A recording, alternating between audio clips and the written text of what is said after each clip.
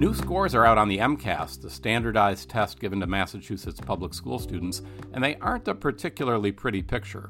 Results of the test given last spring, at the end of the first full year back at in-person learning, show that students are still scoring below the levels seen on the 2019 test, the last one given before COVID hit. So what should we take away from the new results? And for that matter, what should we take away from the annual MCAS scores in general? I'm Michael Jonas from CommonWealth Magazine, and that's our focus this week on the podcast. Here to help us do that are two smart voices in the Massachusetts edusphere.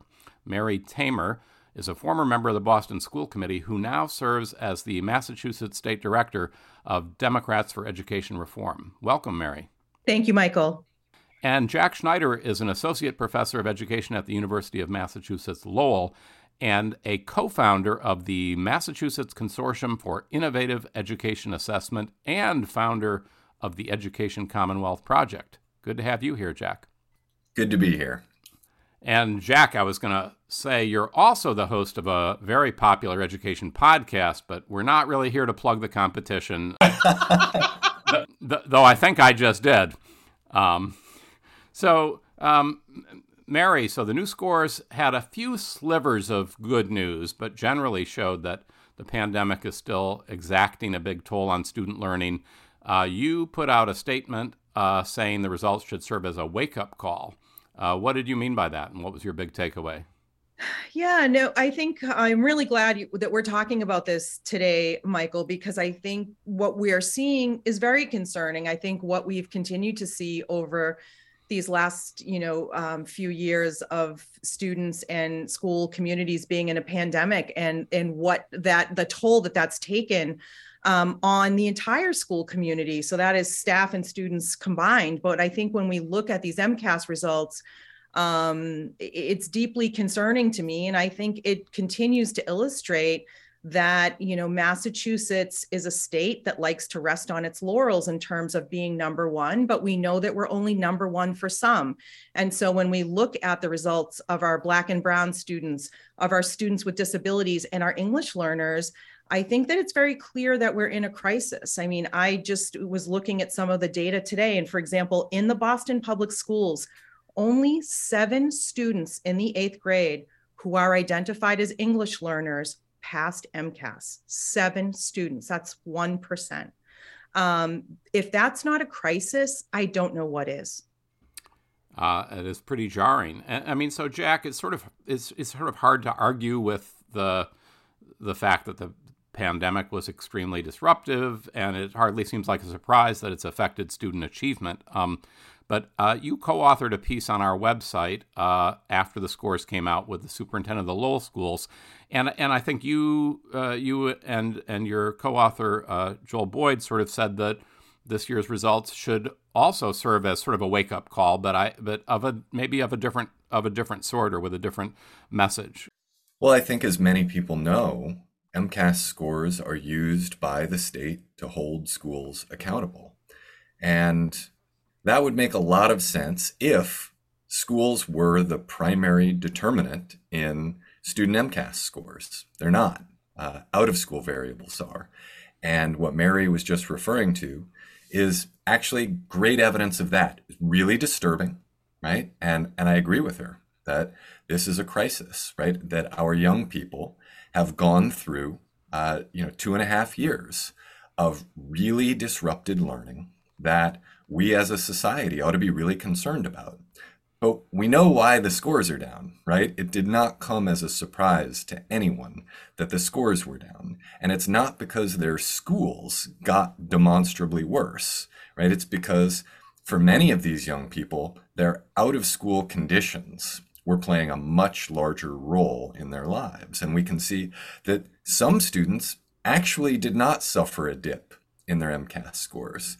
And to me, what this serves as is a perfect example of why we ought to look at MCAS scores and other data points in order to figure out, well, where do we need to channel more resources? But we should not use them in a high stakes capacity for rendering judgments about schools, because that's really not what they're telling us, right? They're telling us what young people need more support, but they're not telling us some schools are really great, some schools are really bad. Let's punish the bad ones, right? That's just far too simplistic, and it ignores everything we know from educational research about these data. I mean, what do you think, Mary? Is it? Is it too blunt an instrument? It certainly is a sort of diagnostic tool, or it tells you something about meaningful about where kids are at. But what about Jack's point that it's one thing to measure them, but the way we're using them isn't particularly productive? Well, I think that, I've always said that, whether it's MCAS or whether it's another standardized test, that standardized testing tells us something. It doesn't tell us everything. And so in the state of Massachusetts, since 2019, our commissioner, Jeff Riley, has actually used multiple measures to essentially grade a school, right? So there's a number of factors that go into that equation, including the growth. So not simply about the score of the exam itself, but how much growth are students showing over a period of time. And I think that's a really important factor for us to look at because, to Jack's point, we do know that socioeconomics absolutely play a role in how students do across our country and certainly here in Massachusetts. But that being said, I am the low-income kid who did succeed. And I succeeded because my teachers believed in me. They saw something in me and they cultivated whatever it is that they saw at a very young age. And so given what Jack is saying, that we know that certain student groups are not performing at the same level as other student groups. So the question is, what are we doing at a time when we have more resources than we have frankly ever had before? What are we doing? What are the targeted interventions, the evidence-based practices that we are doing every single day in our classrooms to level that playing field? And that I say that from the academic standpoint, but also the mental health standpoint. We know that kids across the socioeconomic spectrum are suffering more deeply than we've ever witnessed in our lifetimes. And so we have the money to put the right interventions and the right level of supports in place. And honestly, Michael, we're not seeing that. I was out in Springfield a couple of weeks ago. In Springfield, they've received $244 million in COVID relief from the federal government. They've spent less than 20% of that money, and they have 2 years left to spend that money. We know we are in a crisis now, an academic and mental health crisis. This is no time to be holding back on the use of those funds. And to be clear, it's not just Springfield where we're seeing that. Right. And again, to the statement that you and Democrats for Education Reform put out when the test results were released, you said in that statement that the districts have not been adequately responding to what's gone on with the pandemic learning loss and the use of funds. What should we be doing in response? And this is kind of in the shorter term, as you say, there's a big pile of money. It's not going to be recurring. It has to be used in a pretty limited across a pretty limited time frame. Well, I mean, we've seen, believe it or not, even in unexpected places like Tennessee, where they are employing, high dosage tutoring or something that looks like high dosage tutoring. We have opportunities, again, to bring in practitioners to use folks. And even if it's like retired teachers who I know, even districts like Boston will still use retired teachers, retired principals, and bring them back to do supplemental work. I mean, again, we have the funding and the resources to do that.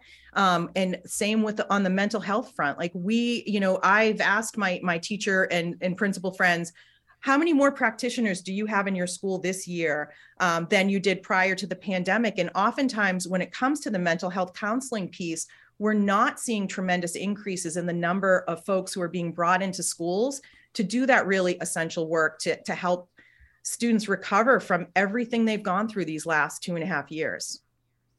And do you have a sense of this, Jack? Is it? Is Mary right? Have the districts kind of dropped the ball in terms of in the sort of nearer term horizon, using this money that's here and trying to address the learning loss? I would put it very differently, actually.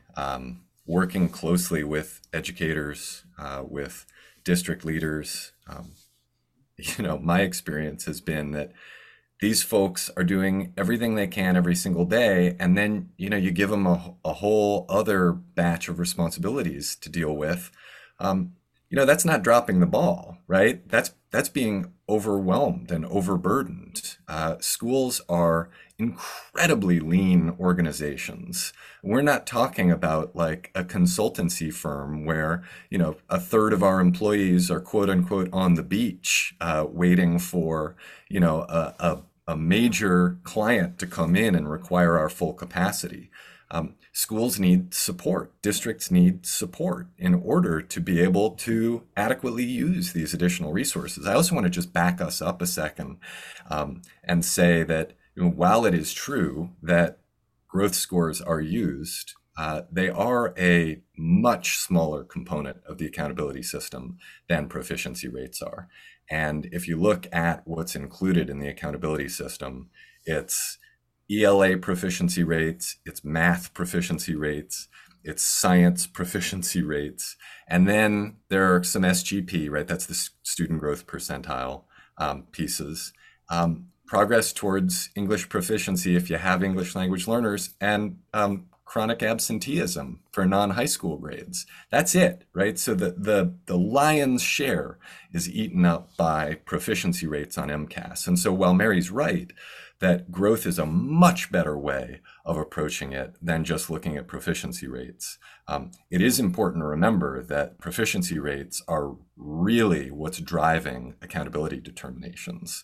And so, the thing that I would be focusing on here is what can we do for students outside of school, right? Yes, absolutely, we should be focused all the time on strong educational experiences for young people. They're at school 180 days a year from approximately 8 a.m. till 3 p.m. Schools can make a big difference in people's lives. They made a big difference in mine. Sounds like they made a big difference in Mary's.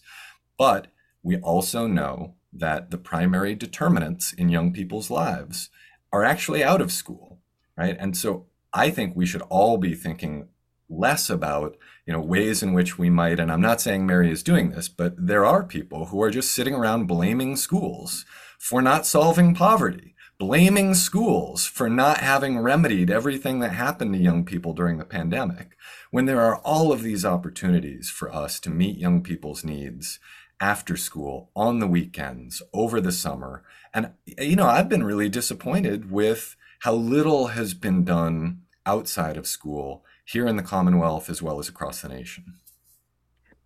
I completely agree with you, Jack. And even, for example, last summer, when I think about the limited number of seats that were available for students to have, again, after the amount of disrupted learning that they've had over this period of time, the fact that even large districts like Boston were not offering an opportunity for every student who wanted one to have some kind of summer learning experience. And I thought, with the summer, I'm not talking again just about academics, because I agree. We know that some kids we reach with sports, some kids we reach with music. And so having a number of different opportunities for students to partake in over the summer, even when we think about these acceleration academies that some schools are doing over school vacations as well, we need to seize these moments given how much lost learning time we have seen to make up for it. So I am with you on that front. And I agree with you. I think being in a school right now is probably one of the toughest jobs out there, and has been for a while. Really isn't about blaming schools, but I want us to think innovatively and creatively and productively about what can we do to change what we're seeing. And I think about, there are additional measures beyond the ones you mentioned in terms of how schools are assessed. One of them, for example, is student attendance.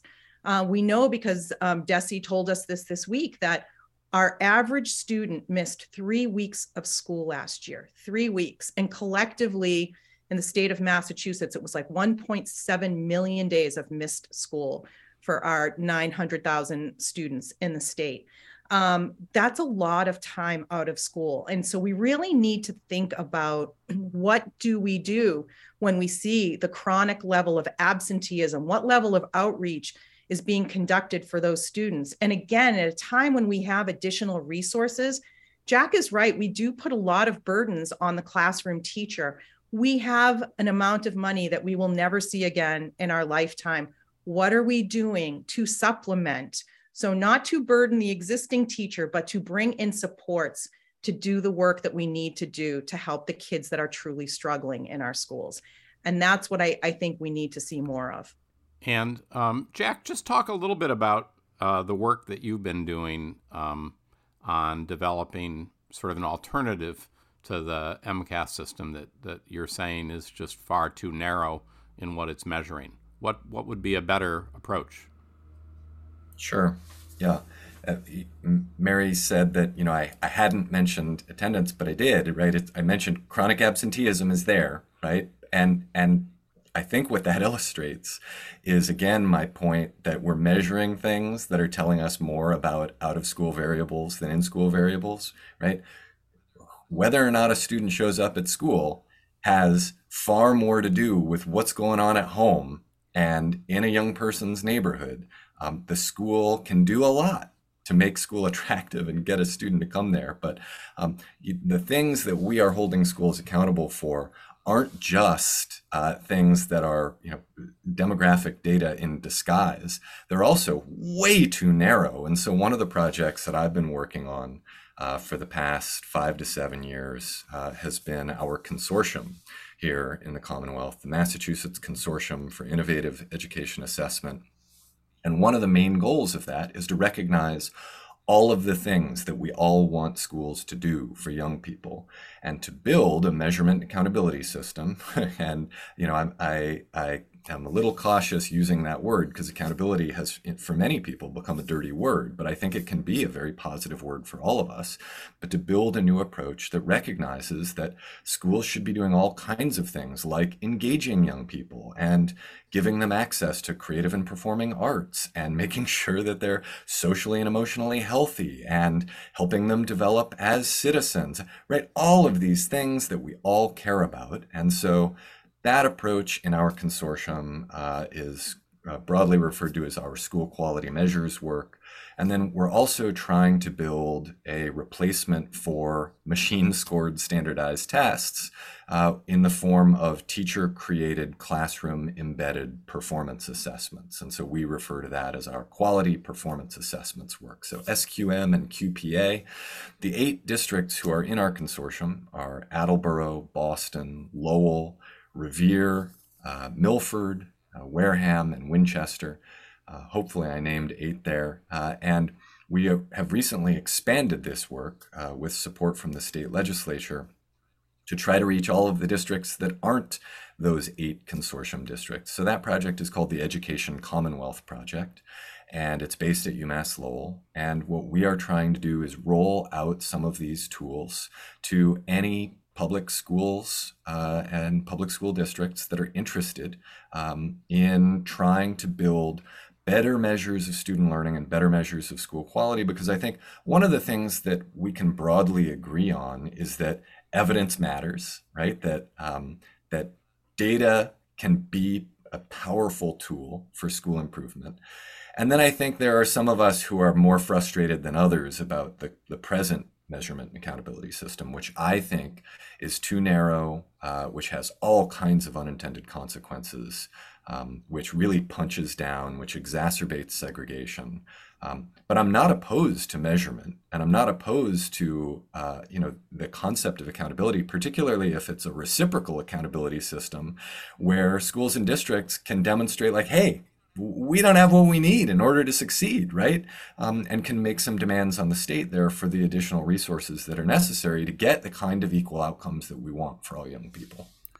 And Mary, do you think, could there be a broader system of measurement and accountability? Or, do you worry that there's a danger that, you measure too many things and then you start to not be able to sort of have a focus on any one thing, or that, I don't know if you would sort of say there's sort of a hierarchy, which I think is one of the critiques, is that we have created a hierarchy that we certainly have put like math and English at the top of that and said, this is kind of the holy grail. We need kids, achieving in these topics, and other stuff is important. And the criticism has been, though, the kind of old adage that what gets measured is what gets done or what gets focused on.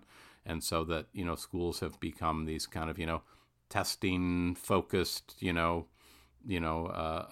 stifling environments where there's just sort of way too much focus on those narrow academic subjects.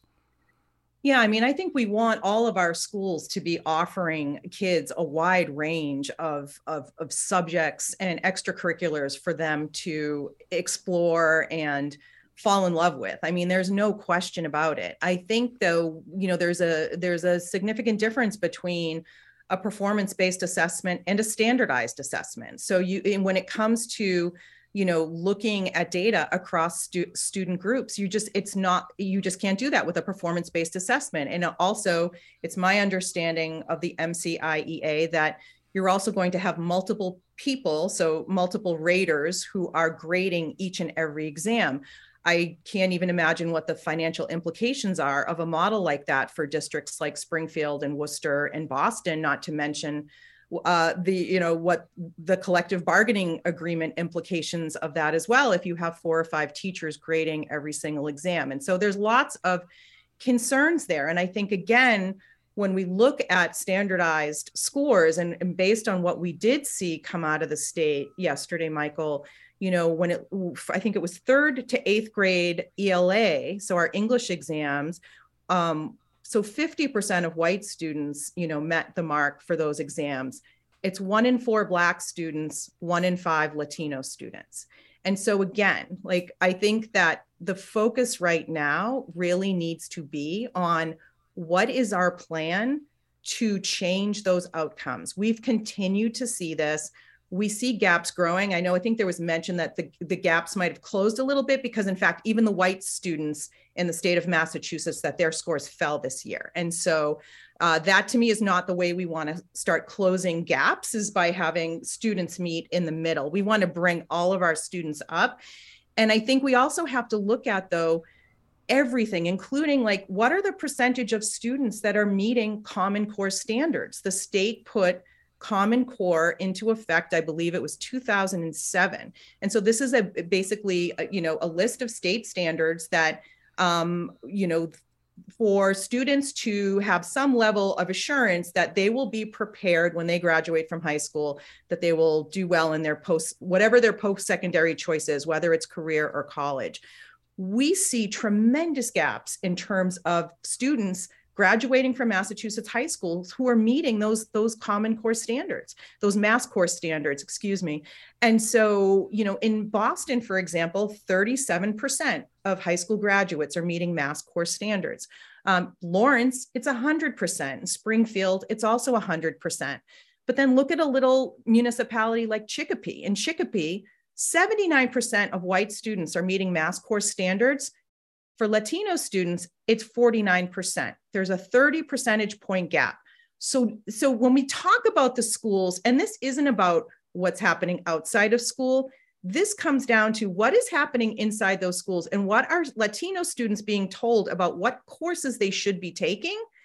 I mean, the 30% gap is just inexplicable to me. And so there is no question that out of school time absolutely influences all of our lives. But when you have children for 6 or 7 hours a day, that in fact is often longer than their parents are seeing them during waking hours. And so we really need to make sure that our schools are in fact providing everything that our different student groups need in order to be successful. It is upon us and upon our schools to bring out the brilliance in all of our children.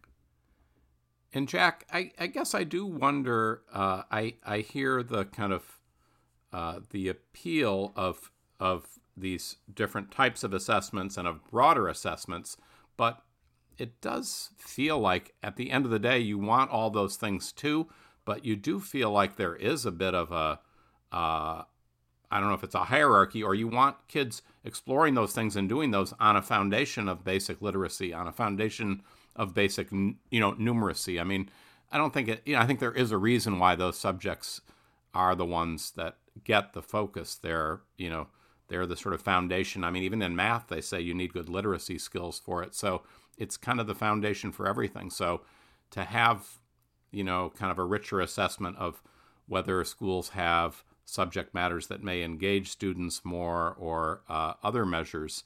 I just wonder, to Mary's point about, 75% of Black students in the state are not at what we deem to be meeting or exceeding expectations. 80% of Latino students in ELA. Shouldn't that there be kind of urgency and have that along with math be a primary focus? And and there's a lot of people criticize standardized tests. They seem to tell you, they don't tell you everything, but they give you a pretty basic picture of where kids are at on these fundamental skills.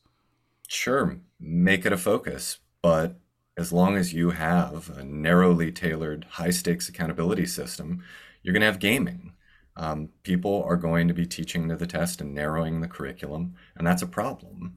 And so I see no problem with a system where you have multiple measures that value all the things that schools do, and saying that some of these probably are more urgent than others right now. But if you have a narrowly tailored high-stakes accountability system, we've got 25 years of evidence that it's not going to lead to, tremendous growth in those areas and equal valuing of everything that we want. It's going to lead to gaming. We've got loads of evidence for that. And so it just doesn't make sense to continue to have the kind of measurement and accountability system we presently have and that we've had now for a couple of decades.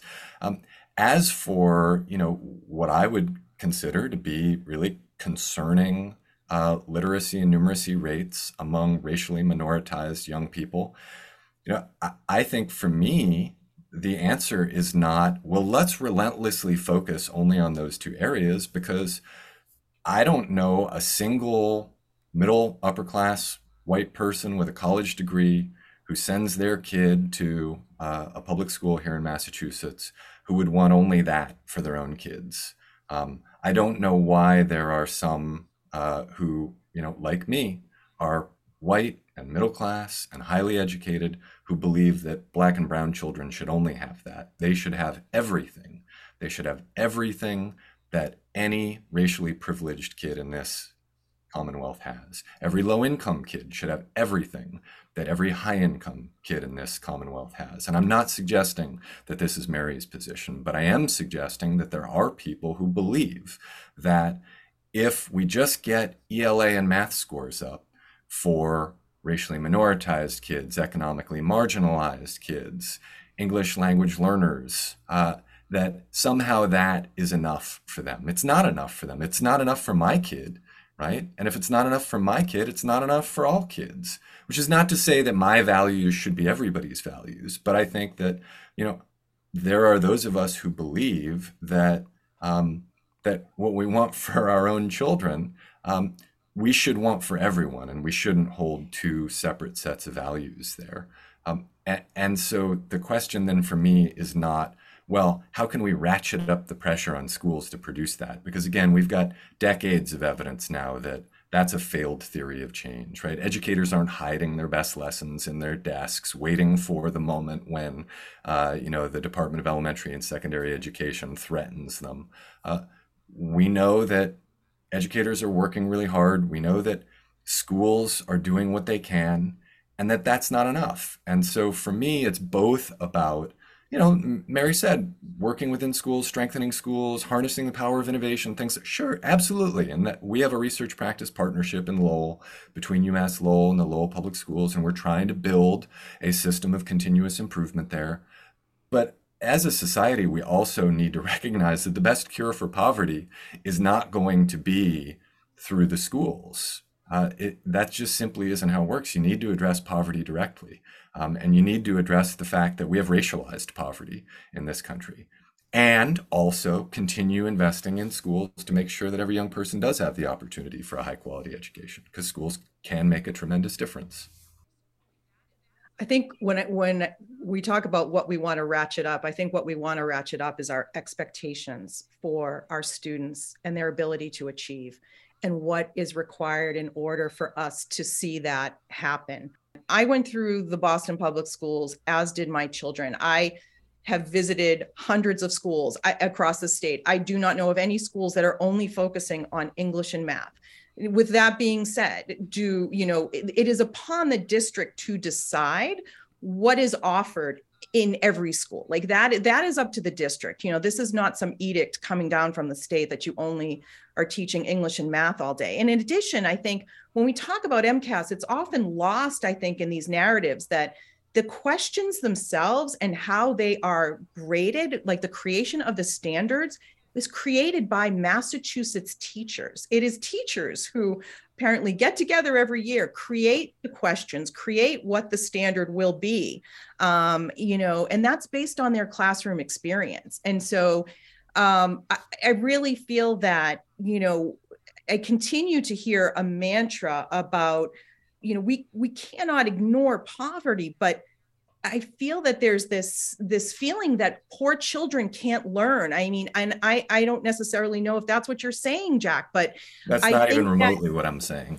Okay, I'm glad to hear it because, we can talk about these issues, but again, what are we doing to mitigate what we know children are coming to school with and what they have continued to come to school with, and I know what's possible because that was me. That was my family. And so I just feel that there is much more that we could be doing to support our students. And we could spend all day, I think, talking about the reasons why certain things aren't, the way they should be or the way we would like them to be. But it does not take away from the fact that we have a lot of students who are not getting what they need in order to be successful in our well-resourced schools right now.